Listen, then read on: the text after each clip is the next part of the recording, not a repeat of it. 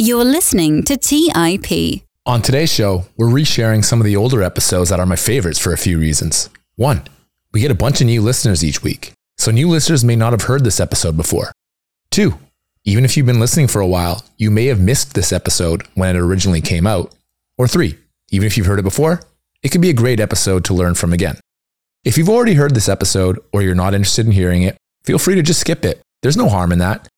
And you can pick up with our new episodes next week.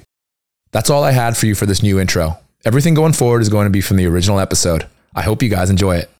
On today's show, I chat with Erin Lowry again, and we discuss her newest book, Broke Millennial Talks Money.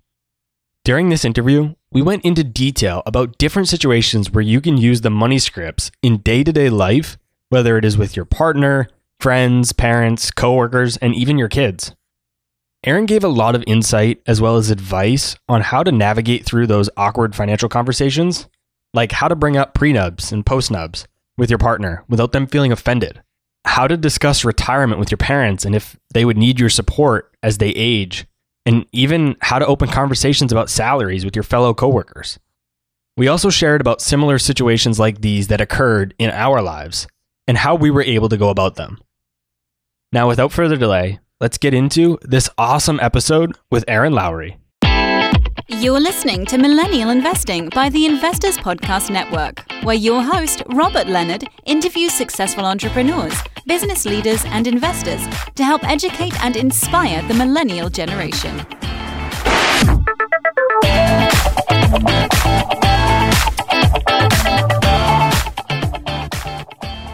Hey everyone, welcome back to the Millennial Investing Podcast. As always, I'm your host, Robert Leonard, and with me today, I bring back Erin Lowry. Welcome to the show, Erin. Thanks for having me back. For those who didn't hear episode 18 with us together, that was quite a while ago. It's almost 80 episodes ago. Tell us a bit about you and your background. Man, I still have yet to refine a solid elevator pitch for this exact question after literally hundreds of media interviews. But I am Erin Lowry, author of the now 3-part Broke Millennial series, which takes you from getting it together to investing, and my most recently released book, Broke Millennial Talks Money, which is all about how to navigate awkward financial conversations. And basically, my whole motivation is just to try to get people more comfortable with their money and to talk in a way that feels understandable, digestible, not preachy, not condescending, and most importantly, relatable. When it comes to personal finance, investing, and just really money in general, it can be somewhat of an awkward conversation to have with other people. So not really many people talk about it openly. Experts, gurus, they teach about money strategies to implement how to do certain things better. But there's really not many people that are teaching about how to deal with these types of conversations around money, which is why I was so excited to have this conversation with you. Admittedly, it's something that I haven't really thought much about. I've just kind of not talked about money with people. So I'm excited for today's conversation. And that's where this idea of money scripts come in. What exactly is a money script? I think it depends on what way you're looking at it. So for my third book, money scripts are literal scripts about how to hey, mom and dad, do you have enough money to retire type conversation. So I actually have scripts to use throughout the entire book when you're navigating these talks. But in a broader sense, money scripts are also a term that gets used in financial therapy. Specifically, Dr. Brad Klontz, who's a financial psychologist, talks about money scripts in that we all have ways that we relate to money and have emotional experiences to money. And for some people, that feels a little like, woo, woo, yeah, okay, whatever. But truly, money is an emotional experience. And we have to acknowledge that, because if we don't, we're failing ourselves for the way that we're going to need to set up certain systems, have conversations with people, understand that the person you marry might have a completely different emotional relationship to money. So the way you want to handle money isn't necessarily what's best for him or her. And acknowledging all of these emotional relationships with finance is really critical to laying a foundation to our financial lives. In your newest book, your third book that you mentioned, Broke Millennial Talks Money, you talk about 4 main money scripts, one with your friends, parents, coworkers, and your partner. Let's walk through each of them. The first one is how to tell your friends that you can't afford the same lifestyle they can. And I added a caveat to this by saying, or what your friends think they can afford, because it's not always that they can actually afford it, but they think they can. And it goes back to the keeping up with the Joneses idea of they're in debt. They're going into all this debt just to keep up a facade of an image. But let's talk about the money script around telling your friends that you can't afford what they think they can. How do we handle this situation? For one, you're right. There's a difference between your friends funding and they're pretending that they can afford a lifestyle, but also it's a very real lived experience that we age and people get different job careers. People take different life milestone steps at different times. So the level of discretionary spending money becomes very different. And we have to be able to have conversations about all of this. And the other caveat to this is value sets. So it might be we work the same job, we make the same amount of money, we have kind of the same financial profile of hypothetically, we're both married but no kids, we live in the same city. But if your value sets are totally different, that's also where this can be a pressure point. And in kind of a classic example of you take a trip together, one person wants to fly first and stay in this nicer hotel. The other person wants to just take a Z-Quil, knock themselves out, fly economy and stay at a budget hotel. Neither party is wrong, but that can be an awkward financial conversation that you have to have. Now, when it comes to communicating about it, it depends on the scenario.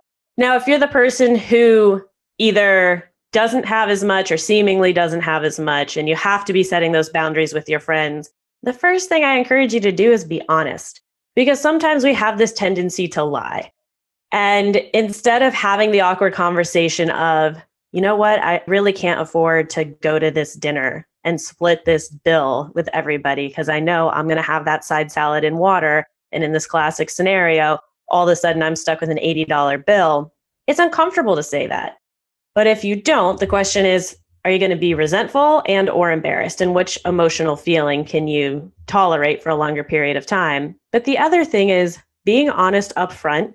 And instead of saying, oh no, I can't come to your wedding because I have to work, when that's never been an issue before, that's going to hurt your friend's feelings. Now, if you say, listen, I love you very much, and I would love to be there to support you at your wedding, but you're getting married in Austria, and I have 6-figure student loan debt.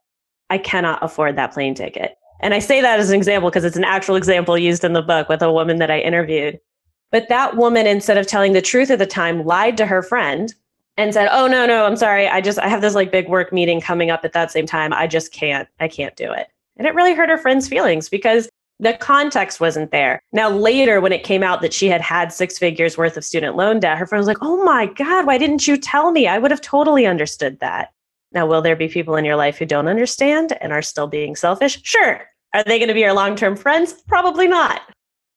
And that example that you just gave, the friend feels like you're choosing work or something like that over their friendship and something that's monumental to them, something ideally only happens once in a lifetime, and you're choosing work over that. And it's not the case. It was something else. And I think that's a really important piece. And then you mentioned 2 examples that hit very close to home for me. They're very relatable. And I think it's often not just what you can and can't afford. I think it's what you choose to afford. Like you said, it's your value set. And this reminds me of what Ramit Sethi teaches in his book, which really has impacted me. It's what do you want to spend your money on? For me, I couldn't care less about food. When I go out to eat, your prime example, I always order an appetizer and water almost every single time because I don't really care that much about food, but I spend a ton of money on dirt bikes. And that's just how I choose to spend my money. One of my best friends, my travel buddy that I traveled the most with, he's a huge foodie. So everywhere we went, he wanted to go out to all these super fancy restaurants. And for me, I just didn't care about that. I wanted to go sightseeing and spend money on doing all these other things. And so we never clashed, but there was always a little bit of tension there. And I never knew how to really handle that situation. Those are really hard because it's very complicated to express how you value your money without it coming across like you're somewhat condemning the other person's choices on how they spend money. So my first recommendation is never to start with, well, I don't value that, because it really comes across super judgy. And we don't want that to be how our friend feels. Instead, it's focusing more on, I really understand that you want to go to this fancy restaurant. So when we look at the trip that we're taking, how about I come with you to one restaurant, but you come with me to one of the events that I want to do that maybe normally wouldn't be your thing. So we're each trying something that the other one likes. But I got to be honest, I really, in my budget, don't see 7 nights of going to fancy restaurants working. So are you okay with us splitting up and me doing some of my things and you doing some of your things? So it doesn't come across as a judgment. It acknowledges the fact that, hey, we like some different things. I'll do one of yours. You do one of mine. But whatever you do, you don't want to be like, well, I don't value that. That's pretty much exactly what we ended up doing. And then there was times where I would just get takeout or something super cheap. We were in Vegas. This is just an example. We're in Vegas and I got something super cheap, like a slice of pizza, and I was good. And he wanted to go to a fancy restaurant. I ate my pizza outside and then I just sat at the table and didn't order anything. I still hung out. I still had the experience. I just didn't order any food and hung out with everybody else that was with us. Well, the other thing to consider, depending on what the moment is, what the friendship dynamic is, if you're somebody who really wants to do something your way. So let's just use the restaurant, for example. You just got great professional news. Your favorite way to celebrate is to go out to, let's say you're going to go get omakase sushi. It's going to be $150 per person, but that is how you want to celebrate this. And you want your best friend to come and you know your best friend is like, on sushi. You pay for them. If it's that person you want to celebrate and you are not willing to compromise on the way you're going to do it, pick up the bill. But have that conversation ahead of time.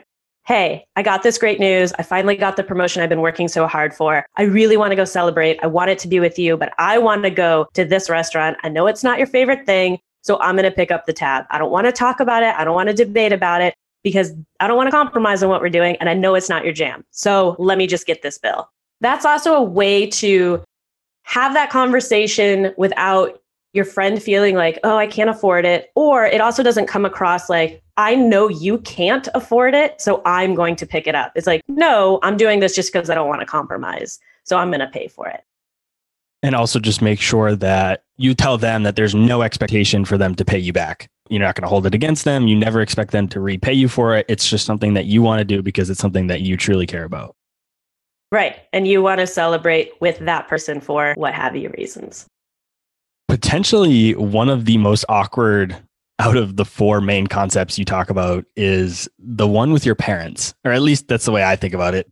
I might consider the fourth one to be a tie with this one, and we'll get to number 4 in just a minute. But this one with your parents is certainly tough. How do we ask our parents if they can afford retirement and if they'll need our support as they age?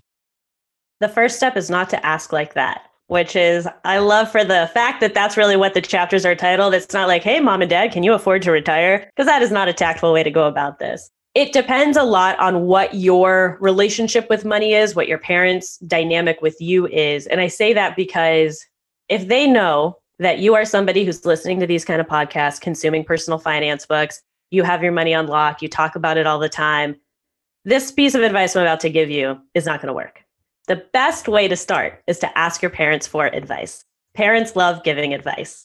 So something simple like, hey, I just got a new job. I'm setting up my 401k. I'm feeling a little stressed about which investments to pick. How did you guys figure that stuff out? They say something like, here's what we picked. Or, oh, I don't have one of those. Or, oh, I don't worry about that. I have a pension. I didn't have to think about it. You get context clues from their answers. But it's going to ring really untrue and inauthentic if they know that you definitely know what investments to pick. So that's not the way you want to handle it if that's your scenario. Another way to do it is just start a general conversation. Hey, mom and dad, my friend Jackie's parents just retired and they're moving into a retirement community. And I was just curious if you guys have even thought about what you want to do in retirement. Just a general conversation opener. I do want to put out the disclaimer for every conversation that we talk about today. None of them have to reach a resolution immediately in that first time you bring up the conversation.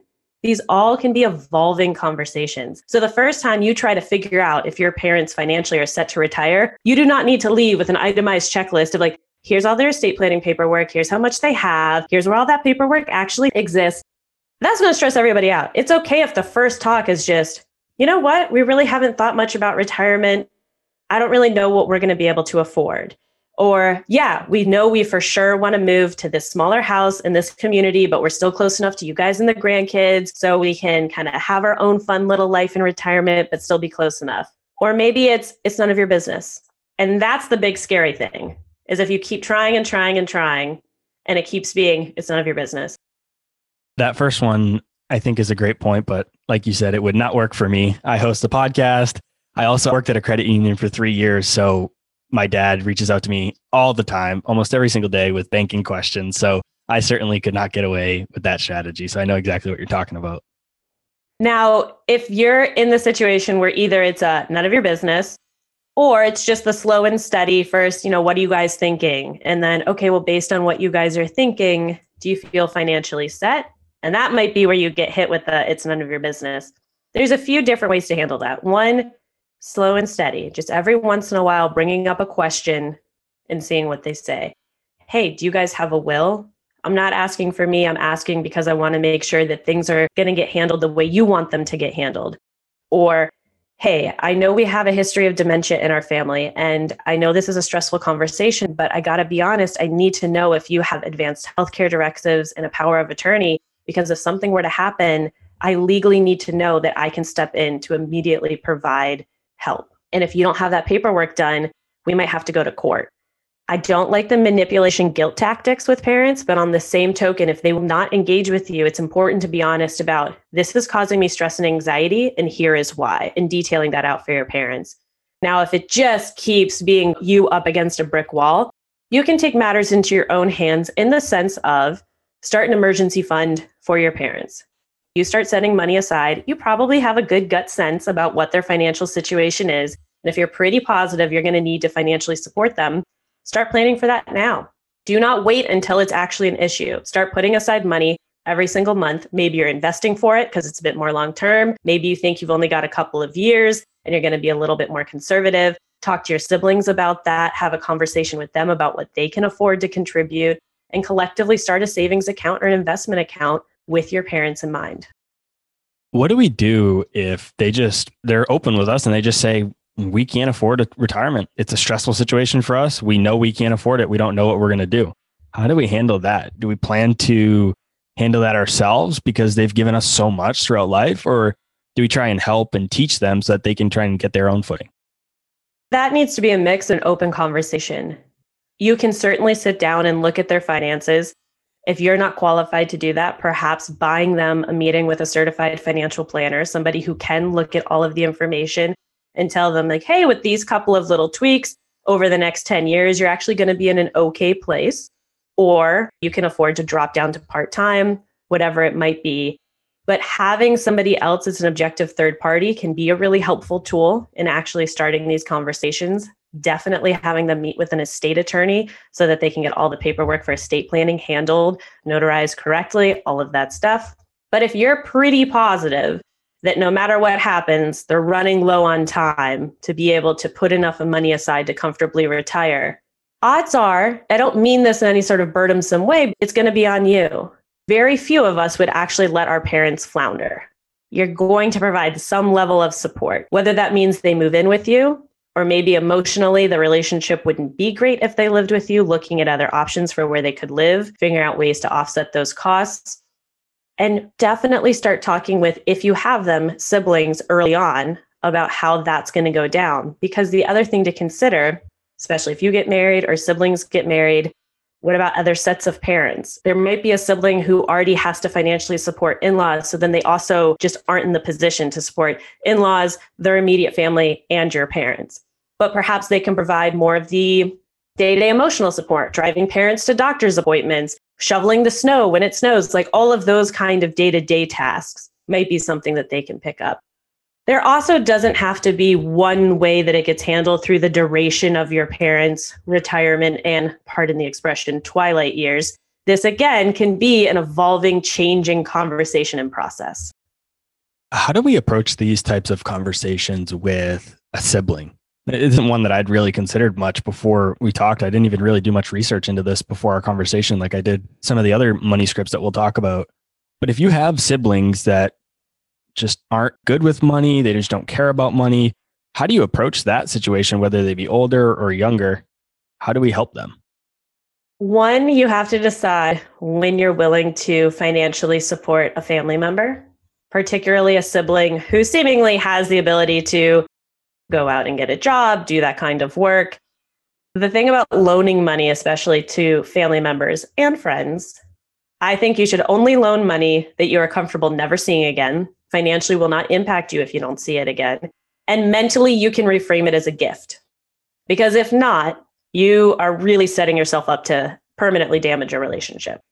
The other part too is if your sibling just falls on a temporary hard time and you want to provide money to support them, maybe it's for something really specific, like you make their car payment so that they can actually get around and apply for jobs, or you pay their gas bill, or you pay for part of rent so that they don't lose housing, or you pay specifically for groceries. Like you can pay for certain items, whether we're talking parents or siblings, so that it doesn't feel like, hey, I just keep giving you $2,000, but then I see you posting on Instagram that you took a trip and went to a concert. So like, hello, how is this working? That's the other reason I say if you're going to loan people lump sum, mentally reframe it as a gift, because they're still going to live their lives. And if they're going to Starbucks and you're feeling like, hey, you still owe me $500, you need to be able to release that feeling. You also, like with your parents, can offer to provide some other form of support to a sibling where it's like, hey, I would love to have you meet with the certified financial planner that I know to sit down and talk about your whole financial picture. Because you nagging at them time and time and time again probably is not going to work. Let's take a quick break and hear from today's sponsors. Hey guys, about a year and a half ago, my wife and I got married, and one of the most stressful parts of our relationship has been trying to join our finances together. We all know that money issues are a leading cause of divorce, but Monarch, the top-rated personal finance app, has built-in collaboration features so that you can invite your partner at no extra cost. Together, you can see all your finances, collaborate on your budget, and get insights on your cash flow and recurring transactions. It's the easiest way to manage your household finances. Unlike other personal finance apps that we tried, Monarch's simple, intuitive design makes it so easy to set up, customize, and use. Monarch is obsessed with constantly improving the product, and they release updates every 2 weeks and allow customers to submit suggestions, vote on requested features, and view the product roadmap. Most importantly, they never sell your data to third parties or show you ads. After trying out Monarch for myself, my wife and I understand why it's a top-rated personal finance app. And right now, listeners on this show will get an extended 30-day free trial when you go to monarchmoney.com/MI. That's monarchmoney.com/MI for your extended 30-day free trial. Go to monarchmoney.com/MI for an extended 30-day free trial. Buy low, sell high. It's easy to say, hard to do. For example, high interest rates are crushing the real estate market right now. Demand is dropping and prices are falling, even for many of the best assets. It's no wonder the Fundrise flagship fund plans to go on a buying spree, expanding its billion-dollar real estate portfolio over the next few months. You can add the Fundrise flagship fund to your portfolio in just minutes and with as little as $10 by visiting fundrise.com/millennial investing. Carefully consider the investment objectives, risks, charges, and expenses of the Fundrise flagship fund before investing. This and other information can be found in the fund's prospectus at fundrise.com/flagship. This is a paid advertisement. Today's show is sponsored by public.com. That's where you can earn 5.1% APY with a high yield cash account. While we can't say for certain it's the highest interest rate out there, we can say this.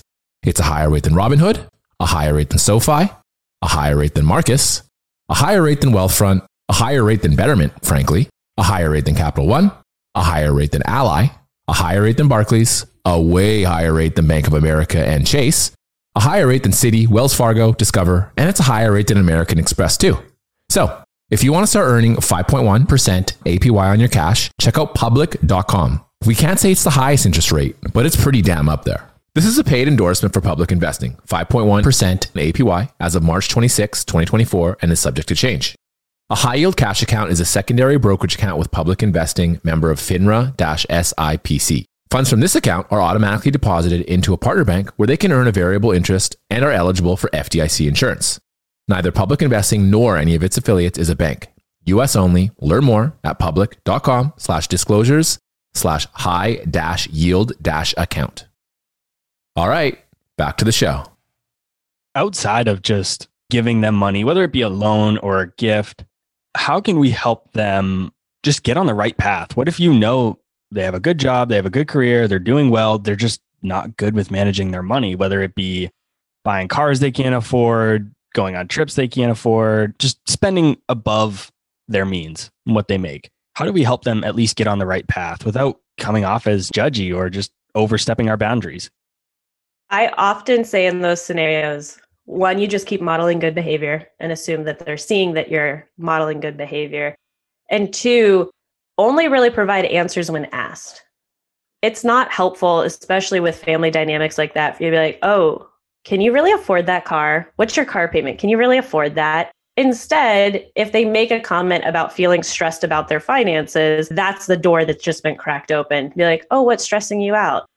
Oh, I just feel like I have so much debt. Well, what kind of debt do you have? I actually paid off X amount. I don't know if you knew that. I'm happy to help walk you through how I set up a debt repayment plan if you want.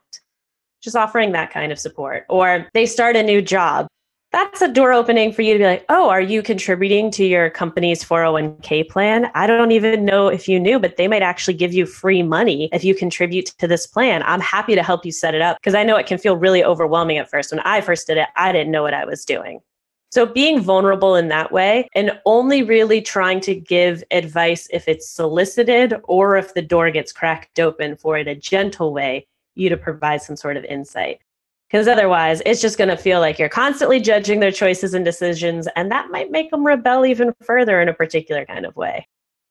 I'm really curious to hear your opinion on this next question, because it's something that I've thought about a lot myself personally the last, 2 or 3 years probably.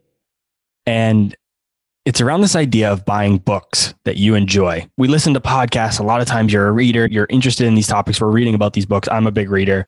How do you feel about gifting personal finance, investing books? You can talk to one group of people and they say it's the worst idea ever. You can talk to other people. They think it's a great gift. Where do you fall on that?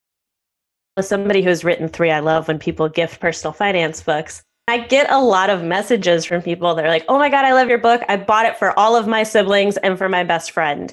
Now, if you're going to do that, I love it, but I would customize why you're giving it to them. So just last night, I was talking to a friend of mine who was like, oh, I actually just gave my sister your investing book because she just started a new job and was asking me a lot of questions about how to start planning for retirement. So I just bought her a copy of your book. Things like that, where there is, again, this door opening, this foundational reason. Or if it's Christmas time, listen, my books are all called Broke Millennial. Like it can be a gag gift, to be honest. But the other thing is, write little notes, put little Post-its in sections. Hey, when I was your age, I read this book. It truly changed my life and how I think about money.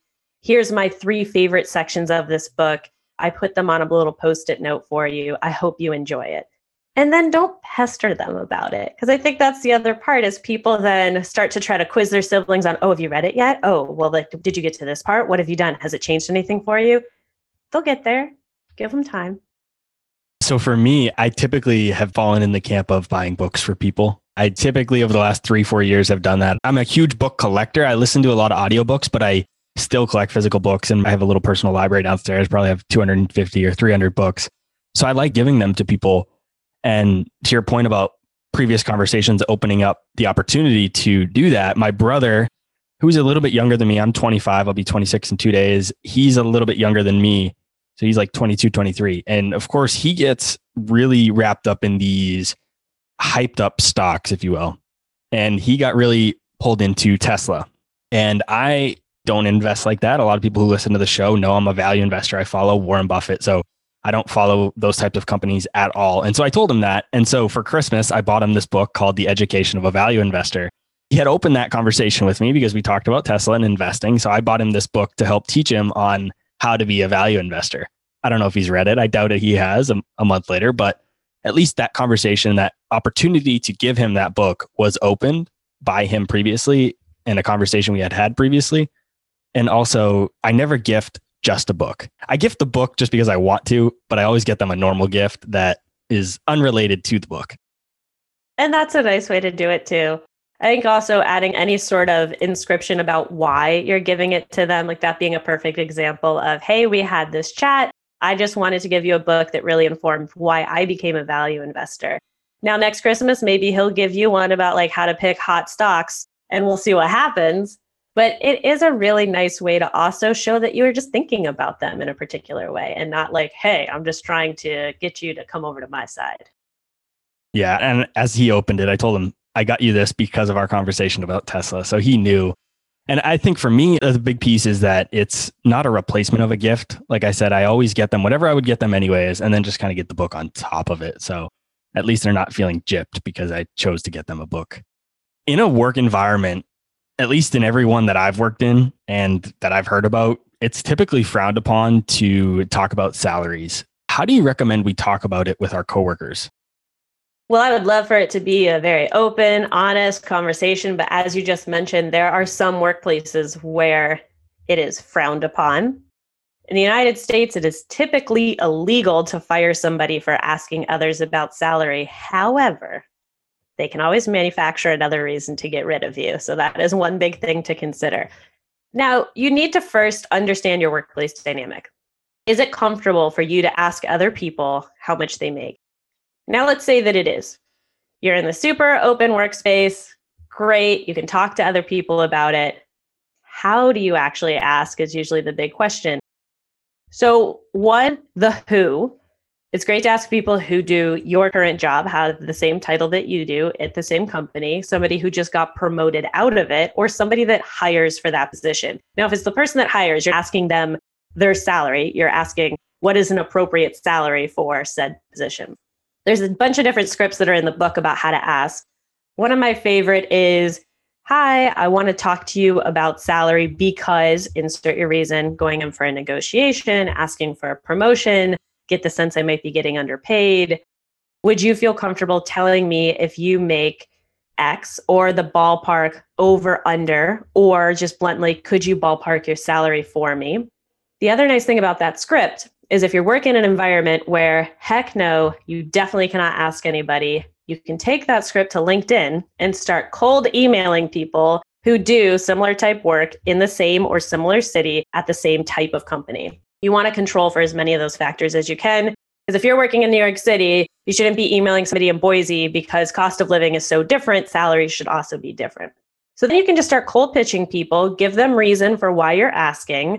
Hey, I think I might be getting underpaid compared to the men in my office. I think you have information that might be helpful for me. Could you tell me a ballpark of your salary? I'm happy to follow up and tell you what happens. Sometimes piquing people's curiosity can help. Email 30 or so people because you're probably only going to get a handful of responses.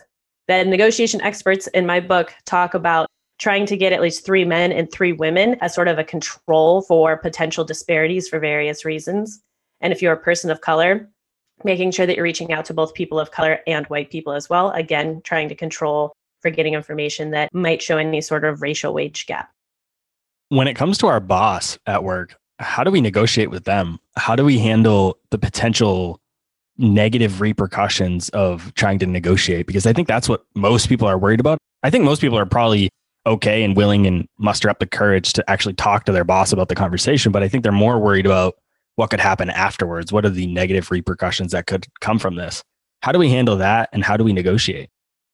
Well, in terms of negative repercussions, a lot of that depends on what you're asking for and how you're asking. I mean, you don't want to be threatening about anything when you're going in to talk to your boss, even if you've uncovered something like a wage gap that is significant. There's a story in the book from a negotiation expert that truly kind of feels like an urban legend. And she had a client that she was working with who found out that a couple of people at her rank in the company were making about $10,000 more per year than she was. They're like, wow, that feels like a lot.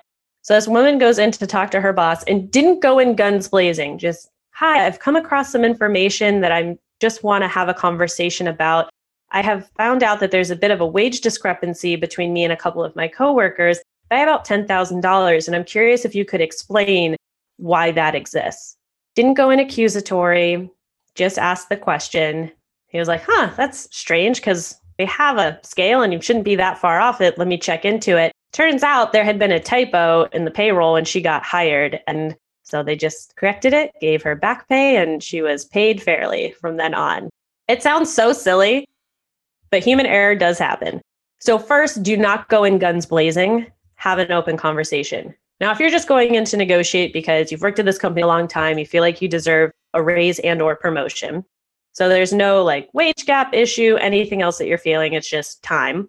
A couple of things. One, make sure you time it correctly, because sometimes people wait until annual reviews to get in the room and be like, hey, I want a promotion or I want a raise. At that point, it might be too late. Budgets might have already been set. Decisions might have already gotten made. So figure out when your company tends to offer raises and promotions, and then backwards plan at least 3 or so months out from that time. Ask for a meeting with your boss, express interest in your raise and or promotion, and ask for constructive criticism that you can demonstrate why you earn this. Hey, what can I do to earn this raise? What can I do to earn this promotion? Then go out and do it. And then you can demonstrate, I've done this. So that's one of the big ones. The other one, practice negotiating. And I know that that sounds so silly, but for traditionally employed people, you don't actually have a whole lot of option for negotiation. Now, for self-employed people like myself, we're negotiating usually several times a month with clients. So you get to work that muscle a bit more. I would say for us, it's more important to be asking other people who do what we do how much they make, because there's no Glassdoor, salary.com, or anything for us. You have to go out and talk to other people about rates. Back to the negotiation bit, there's a bunch of tidbits in the book about different strategies, but one of my favorites is this idea of silence is golden. Now, this is not in the like Jack Donaghy 30 Rock of don't talk first, because I asked a couple of negotiation experts about that. I'm like, you always hear don't talk first. And most of them laughed and said, I mean, I hear why people say that. However, if you're asking for a raise, you usually have to ask first. Like you have to bring up the conversation. But silence is golden. You want to ask, make your ask, and then be quiet. Because a lot of people get uncomfortable in about 3 to 5 seconds of silence. So instead, if you can just sort of outlast the other person and they start filling in the air, that's where you start to get a little bit more power in the negotiation room. But practice that. Go to a coffee shop, order a coffee at the end of the day and ask, hey, since you're probably about to throw out all those pastries, could I have one 50% off? And then just see what they say. Or negotiate your cable or internet bill. Or if you're going shopping, ask for a 5% discount just to ask. Just situations where fundamentally, if they say no, it's not a big deal, but you start to get practice. I think that's a sales tactic too, is letting the other person talk, state your claim or whatever it is you're going to say, and then just kind of sit there in silence. I forget where I read it. It might have been Grant Cardone or some other sales books, maybe even Think and Grow Rich or one of those 7 Habits of Highly Effective People, one of those. But yeah, it definitely does work. And I do that in my life. I tend to state my case and then just sit there and let the other person talk. And if you wait just a few seconds, usually they'll be the one to speak next. And I can actually attest to the typo in HR software, because as of this recording, when we're recording this now, I'm leaving my corporate job in 4 days. So once this comes out, it'll no longer be the case. But about probably a month or so ago, I saw my paycheck change. And I was kind of confused because I paid salary, nothing had changed. It's been literally to the penny every single week, the exact same for the last year. So I was like, why did that change? And so I reached out to HR and there was a typo in the HR system and it changed it. And that's all it was. It could be something as small as that and the same as your story. Yeah. And so important to advocate for yourself in those situations and not just assume that you're wrong. Because I think that's what we do sometimes is we see it like, well, I must have, I don't know, like changed a tax form or maybe tax code changed or I don't know, something's different. Whatever. Advocate for yourself. And the other thing too, with the negotiation that I really liked, one of the experts made the point of saying, I want, as opposed to I deserve, which sometimes can sound too strong, or I would like, which can be a bit more wishy-washy, to say, I want a $10,000 raise. Now, you can also fill in why you think you deserve it, but saying, I deserve a $10,000 raise, that might get the hackles on your boss's neck to go up. They might get a little defensive. And I would like just might sound a little too wishy-washy. So that's some of the actual language, too, that she recommends using. We have made it to the 4th main money script in your book. And this is the one that I said earlier might be as awkward or as difficult as the one with our parents. This is the one with our significant other, girlfriend, boyfriend, whatever it may be. I'm currently single, so I haven't been through this situation, but it is something I've thought about and wondered how I'd approach it if and when the right person comes into my life. Before we get into the exact money script, explain to us what a prenup is, and then explain how we start a conversation with a significant other about a prenup. Prenuptial agreement is, and I'm talking really from the American perspective on this. Obviously, they vary a little bit depending on where you live, but a prenuptial agreement is an agreement that you signed prior to getting married that basically outlines the division of assets in the case of a divorce. That's the easiest, cleanest version of what a prenup is. technically, as I'm about to get on my soapbox about why I think they're super important and everyone needs to talk about them, technically everyone has a prenup. It's just the default laws of your state.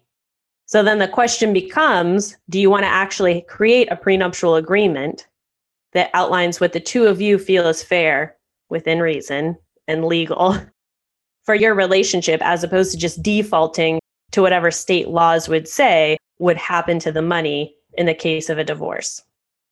I think that prenups are an incredibly valuable tool with a terrible reputation and branding problem. That is my big issue with them, is they just need a really top-notch brand consultant to come in, judge it up a little bit, change some public perception, because this should just be kind of a default contract that we do, where we sit down, have a reasonable conversation with, if something were to happen in our marriage and we were to end up getting divorced, what would we decide is fair? What do we think right now is fair to us? If you have a business partnership with somebody, or if you sign a business contract, there's conversation about what would happen if the business were to dissolve. The fact that marriage has so many financial and legal implications in your life, and you're expected to just sign on the dotted line without knowing the terms and conditions, is very stressful to me. It is for me too. That's why I'm glad that we're having this conversation. And actually, Bigger Pockets, one of their shows, Bigger Pockets Money, this was a long time ago, probably a year or two. They did an episode on it, and it was really, really good. So I recommend anybody listening to this goes back and finds the episode that they did on it. I'll try and put it in the show notes if I can find it, but it was really good. When it comes to a prenup, is that only things that are pre-marriage? Because I think that's the conception of it is, I have $1 million right now. We're going to get married. I don't want you to take 500,000 from me if we get divorced tomorrow, or is it, because it sounds like it might be more guiding even throughout the marriage. It can be guiding certain things that happen within the marriage as well, and what could happen in a divorce. For instance, you can have a prenup that waives alimony.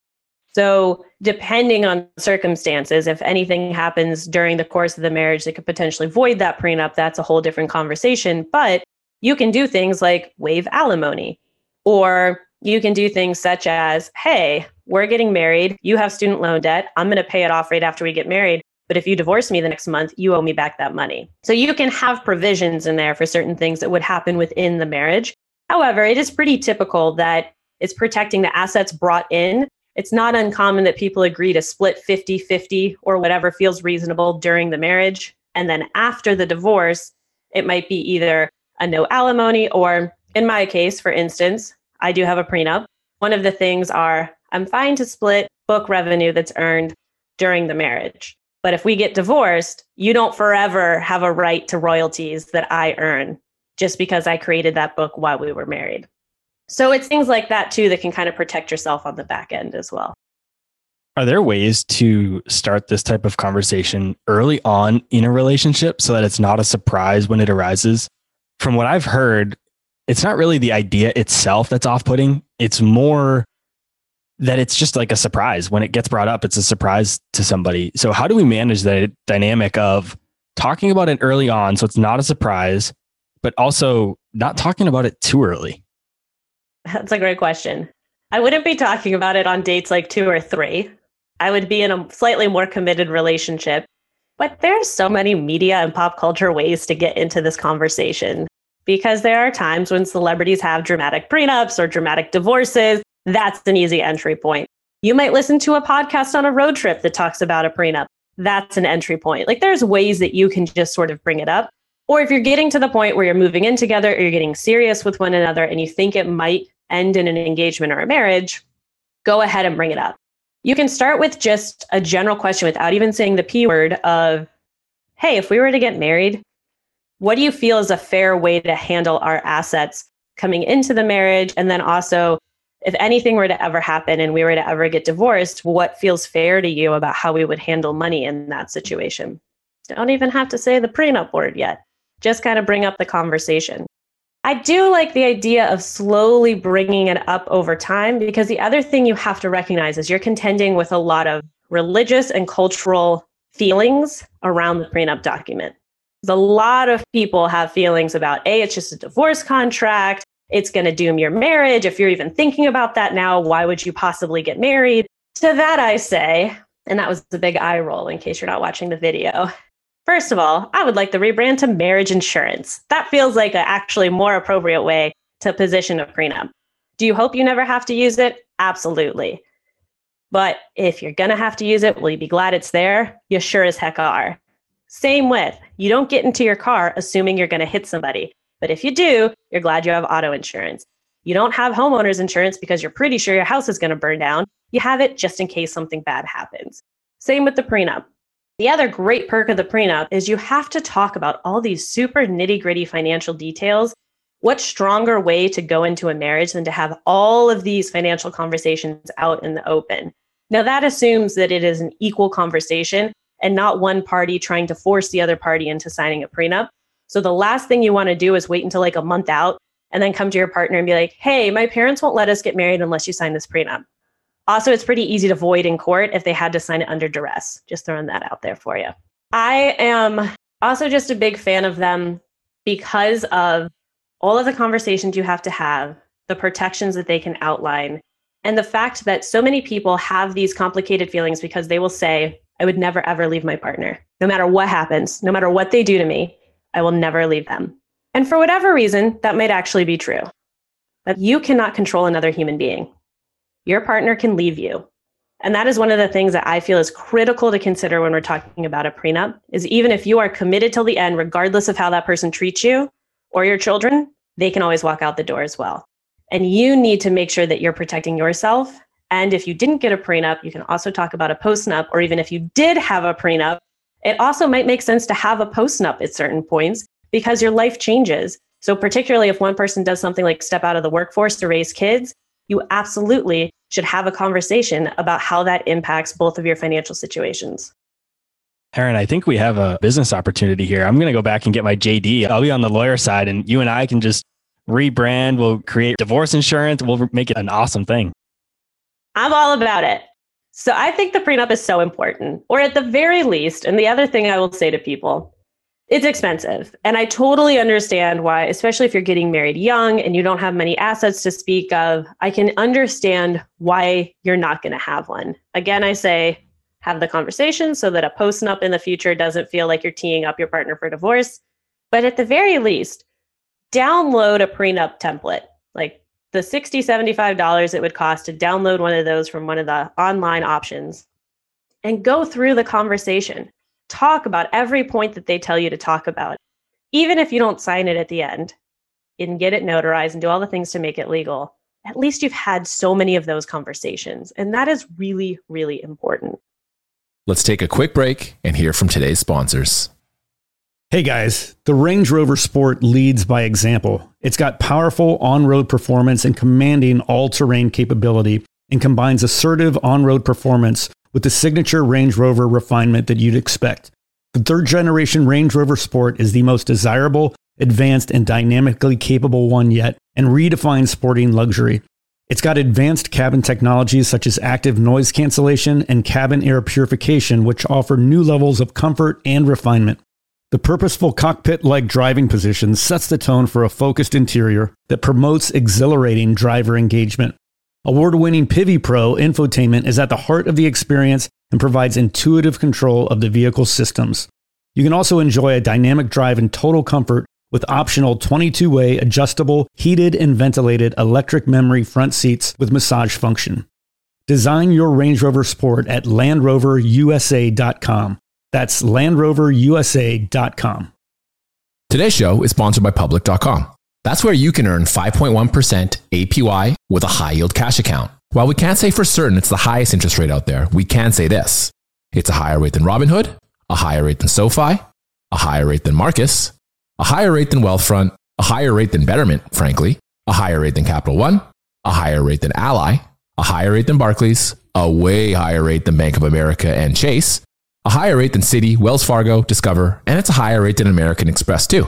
So, if you want to start earning 5.1% APY on your cash, check out Public.com. We can't say it's the highest interest rate, but it's pretty damn up there. This is a paid endorsement for Public Investing, 5.1% APY as of March 26, 2024, and is subject to change. A high-yield cash account is a secondary brokerage account with Public Investing, member of FINRA-SIPC. Funds from this account are automatically deposited into a partner bank where they can earn a variable interest and are eligible for FDIC insurance. Neither Public Investing nor any of its affiliates is a bank. US only. Learn more at public.com/disclosures/high-yield-account. Hey guys, when it comes to financial advice, you've got to trust the source. It's why you listen to this podcast. When I'm looking to upgrade my wallet, I turn to NerdWallet. Their expert team of nerds dives into the details to help you find smarter financial products. Before NerdWallet, I'd pay for vacations with whatever credit card was in my wallet. But I was missing out on miles I didn't even know I was leaving on the table. Now I've got a new card with more miles and more upgrades.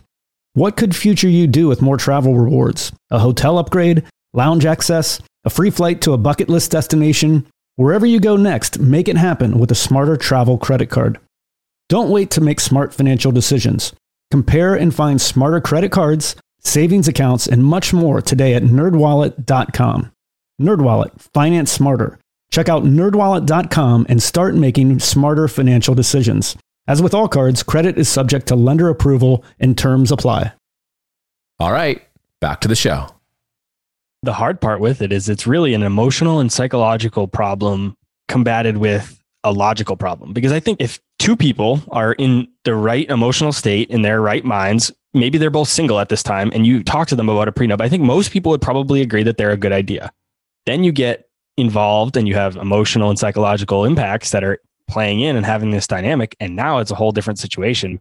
Like you said, I'll never leave this person or whatever the situation is. And now you're not thinking logically. So I think there's this battle between emotions and logical thinking. And for me, I agree. I think it's super important. Like I said, I'm single, so I haven't had to worry about this, but it is something that eventually, as I meet the right person, that I'm curious as to how I'm going to go about it, because I don't want to talk about it too soon. Like you said, 2 to 3 dates. Nobody does. But then again, I think anybody listening who's single doesn't want to waste too much time with somebody if it's not going to end up working, because you're going to have issues like that. So I think it's like, if it's not going to work and you can't come to an agreement, how do you not waste time? The other part too is explaining to a partner why it's important to you. The first time I brought it up, my husband, who was my boyfriend at the time, we weren't even engaged yet, was kind of like, I don't know, aren't those just for like rich people? Which is usually the very common answer. Or, I don't know, that just like doesn't feel great to me, was sort of the other bit. And I tried to investigate that. What about it feels icky to you? It feels like you don't trust me, all those kind of common answers. And so I took time, like months and months and months, of occasionally bringing it up and explaining my side. I deal with a lot of contracts all the time for work. To me, feels very similar to that we would want to both be protecting ourselves and our interests. And this has nothing to do with love and trust, and everything to do with we're making a legally binding agreement. And I feel like, why are we doing that without customizing it to our situation? And just explaining why it made me feel better. And also explaining that, like, hey, hypothetically, if we did get divorced, no matter whose fault, or even if it was a totally amicable thing, those can get heated. I can get vindictive. I am protecting you from future Erin in the case that we got divorced. Like, that is part of how I framed it in my mind and to him. That we're setting this contract up at a point where we're very much in love. We want to be generous with one another. We want to be fair to one another, as opposed to dragging out a divorce and slinging mud at each other and going through all of those insane legal fees. Like, you think a prenup's expensive? Divorce is expensive. I wonder, and I don't want this to sound like blackmail, but I wonder if there's almost a way to be like, if somebody is against it, almost say to them, listen, like, now when we're on good terms is the right time for me to do this, because if we do get into issues, I'm probably going to be a little bit different of a person and might not give you as good of a deal than I would now when we're on good terms. And it almost sounds like blackmail to me, or trying to like force that person into this agreement. But I mean, it's the reality, right? When you're on good terms, you're likely to be more logical or forgiving and give more to that person, or compromise. Whereas if you're fighting and just divorced, or things aren't going well, you're not going to do that for them.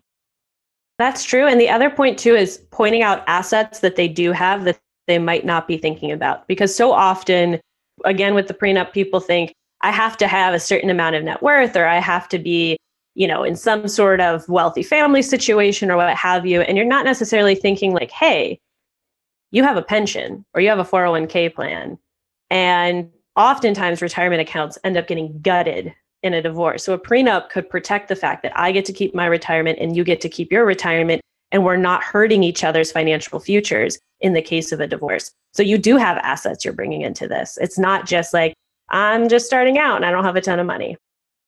I think you could probably also just help relieve stress in a relationship, because one of my next questions was going to be about how money is just one of the number one causes of divorce or just relationship problems for non-married couples. You've already talked about all these big things. So if you already have that, like you said, you're bringing up all these things, if you already have those settled, set aside, you've agreed. Now, I mean, you're going into the relationship completely open and you don't really have to stress about money, and you can worry about all the other things that matter. You can. Now, will there be money fights and moments? Of course. I literally wrote a book on how to handle money conversations. That does not absolve me from getting into the occasional tiff with my husband about how we handle money, how we relate to money. But I agree so much. To me, a big value of the prenup is getting it all out in the open. You have had the hard conversations.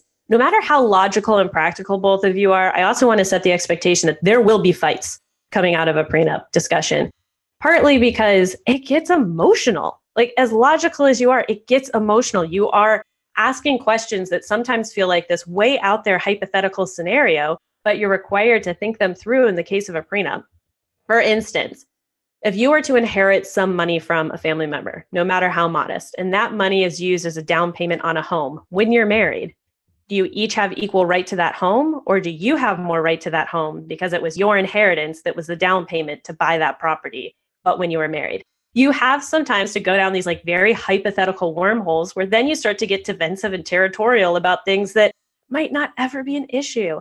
But that's not dissimilar to the actual process of getting married, that you will have fights about things that are not necessarily a red flag about your relationship. It's just truly this like heightened emotional experience, and you fight about these stupid things that really at the end of the day, it's just that like my family feels this way and your family feels this way.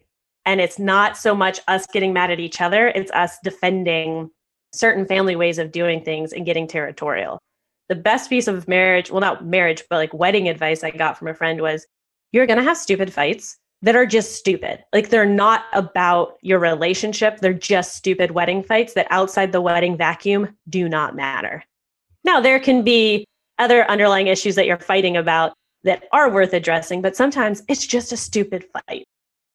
Outside of just a prenup, how do we manage the dynamic of managing everyday money with a partner when it comes to just everyday money things? If you have different value sets, like we talked about with the friends, or just one partner overspends, your wife is spending too much money on shoes, or I'm spending too much money on dirt bike parts. How do we manage this dynamic? The value sets is so important. The odds of you both being 100% aligned on your value sets and your relationships with money are very slim. There's going to be some points of friction that exist in the marriage dynamic. And also because you change. You might have an interest that starts to manifest 15 years from now that you didn't have when you got married that requires money, that all of a sudden your partner might be like, I don't want to spend that kind of money on you having this particular gym membership to train for a triathlon. Things happen. So first of all, you need to talk about what method of managing money makes the most sense for you as a couple. I think so often people default to like joint. Totally joint. That's how we should handle money. That's how married people handle money. That means we love and trust each other. This is what we have to do. This is what my parents did. This is what we're doing. Listen, for some people, that makes a lot of sense. That's how they're going to handle their money. Or maybe it's second marriage for both parties. Totally separate is what makes us feel good. This is how we want to handle it. Maybe it's first marriage and you're still like, listen, I want to be totally separate. You pay for this. I pay for this. This is how we're handling it. My personal favorite in the strategy we use is a hybrid method. We set our financial goals together as a married couple, as a team. Our financial goals get prioritized. So bill payments and what we're saving and investing for in the future. We put most of our money into one joint thing. Then that goes into the savings, into the investments to pay the bills. But then we each have our own checking account in just our own name where we put our, I hate to say this word, allowance. I need to find a better branding term for it. Fun money, blow money, discretionary spending money. There's a bunch of different terms, but we each get a chunk of change every month that we can spend however we want. We can save it. We can spend it all. It's also in a checking account with just our name on it. So the other person is not nitpicking at how that money is being spent. I do feel like it is important, especially if you get married a little bit older, to be allowed some level of autonomy in some of your spending decisions. So that would be your dirt bike money. Or if you're married to somebody who likes shoes, that's their shoe money. My husband's really into shoes, so that's his shoe money. He wants a pair of Jordans, it's coming out of the allowance money. The other big thing to consider when you're getting into a money fight, it's going to happen. I love the idea of using your goals as a couple as the compass of those fights. Coming back to the idea of your goals, do they still fit right? Is this what we're prioritizing? And if so, whatever we're fighting about, how does that fall into place with these still being our main points of interest? And using that to kind of come together on common ground and then have the discussion. We talked about it briefly earlier. You mentioned it. There are times when one person in a relationship brings significantly more debt to the relationship than the other person does. Could be student loan debt, could be credit cards, maybe even just a car loan. How do we manage this situation? Needs to be a conversation before you get married, first of all. And speaking from experience, I came into the marriage debt-free. My husband came in with a little over $50,000 of student loan debt. And I had known about this. We've been together for 8 years and 3 days when we got married. So I had known about it for like 7 years. And nothing was a surprise. The amount wasn't a surprise. None of it. A lot of it, though, was conversations leading up to how do we want to handle this as a married couple. He manifested what I would call ownership mentality in the beginning, years before we were even engaged when we would talk about it. He felt very much like, this is my burden. I'm bringing this in. I'm going to handle it. My husband is a public school teacher.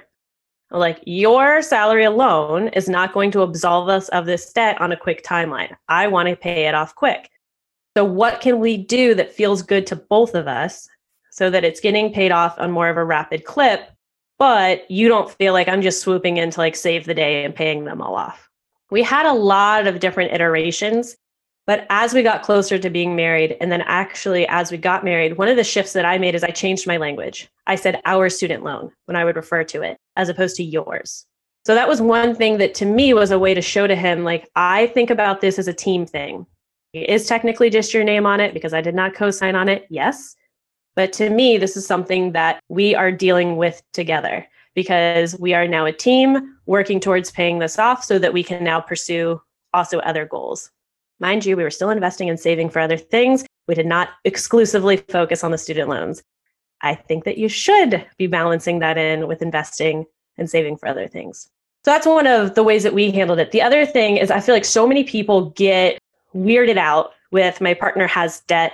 I don't, especially I'm very debt averse. So I hear you, I see you, you're my people. But is it a red flag if your partner has debt? Not necessarily. Where did the debt come from? How long has the debt existed? Are they paying it off? If the debt is student loans, that is what it is. Let's be honest, not everybody is in a privileged situation to have school paid for either through scholarships or family or what have you. If it's credit card debt, how did that exist? Was there a medical issue that came up a couple of years ago and they had to pay for it on a credit card because that's the only way they could pay? Was there an auto accident that they had to finance on a credit card? Like something just happened and it got on a credit card. Maybe they used to have a shopping addiction and they're now handling it and there's a debt payoff plan and everything looks good now. Those are all, hey, it's in the past. We're dealing with the present. We're paying it off. That to me is not a big red flag. If they're consistently putting themselves in debt and there's no plan to get out of it and every conversation you have with them to try to get them to take it seriously fails, that's when it's a, do you want to deal with this for the rest of your life conversation?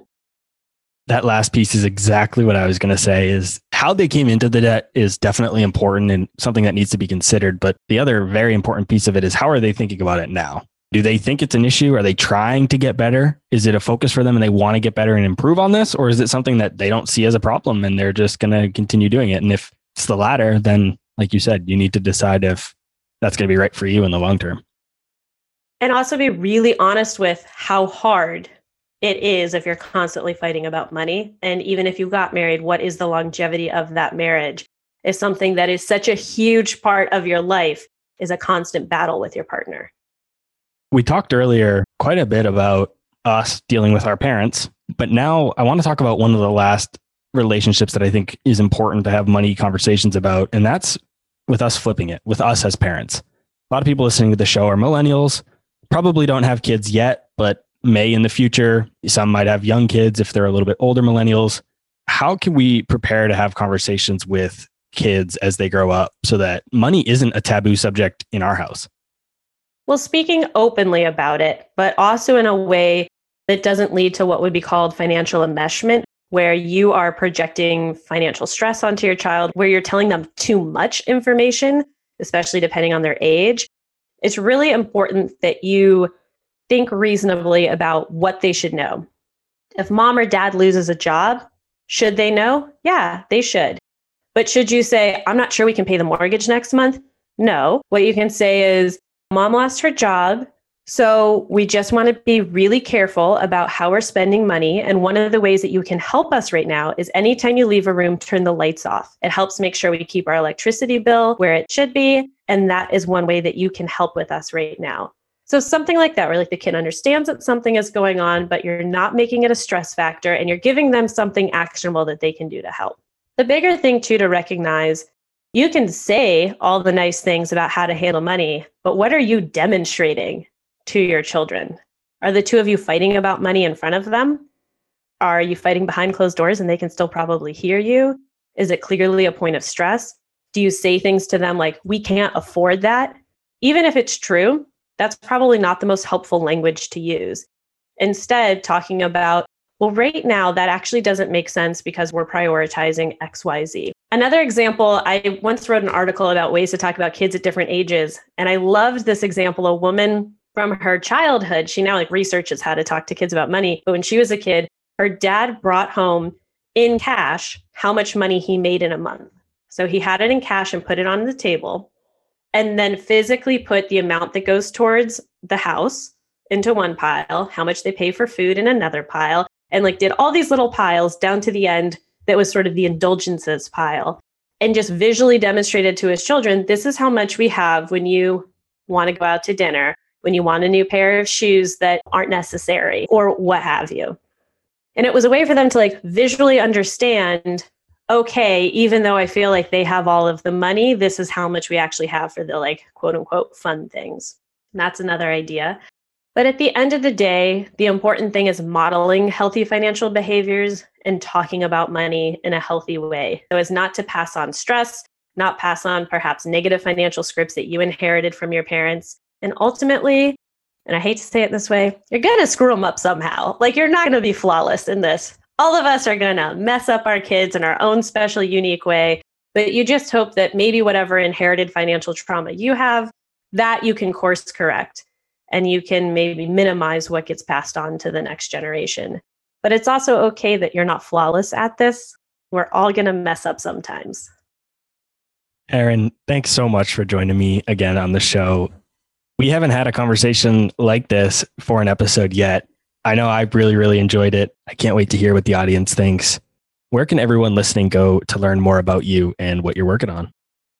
Well, you can find me on Instagram at Broke Millennial Blog, on Twitter at Broke Millennial.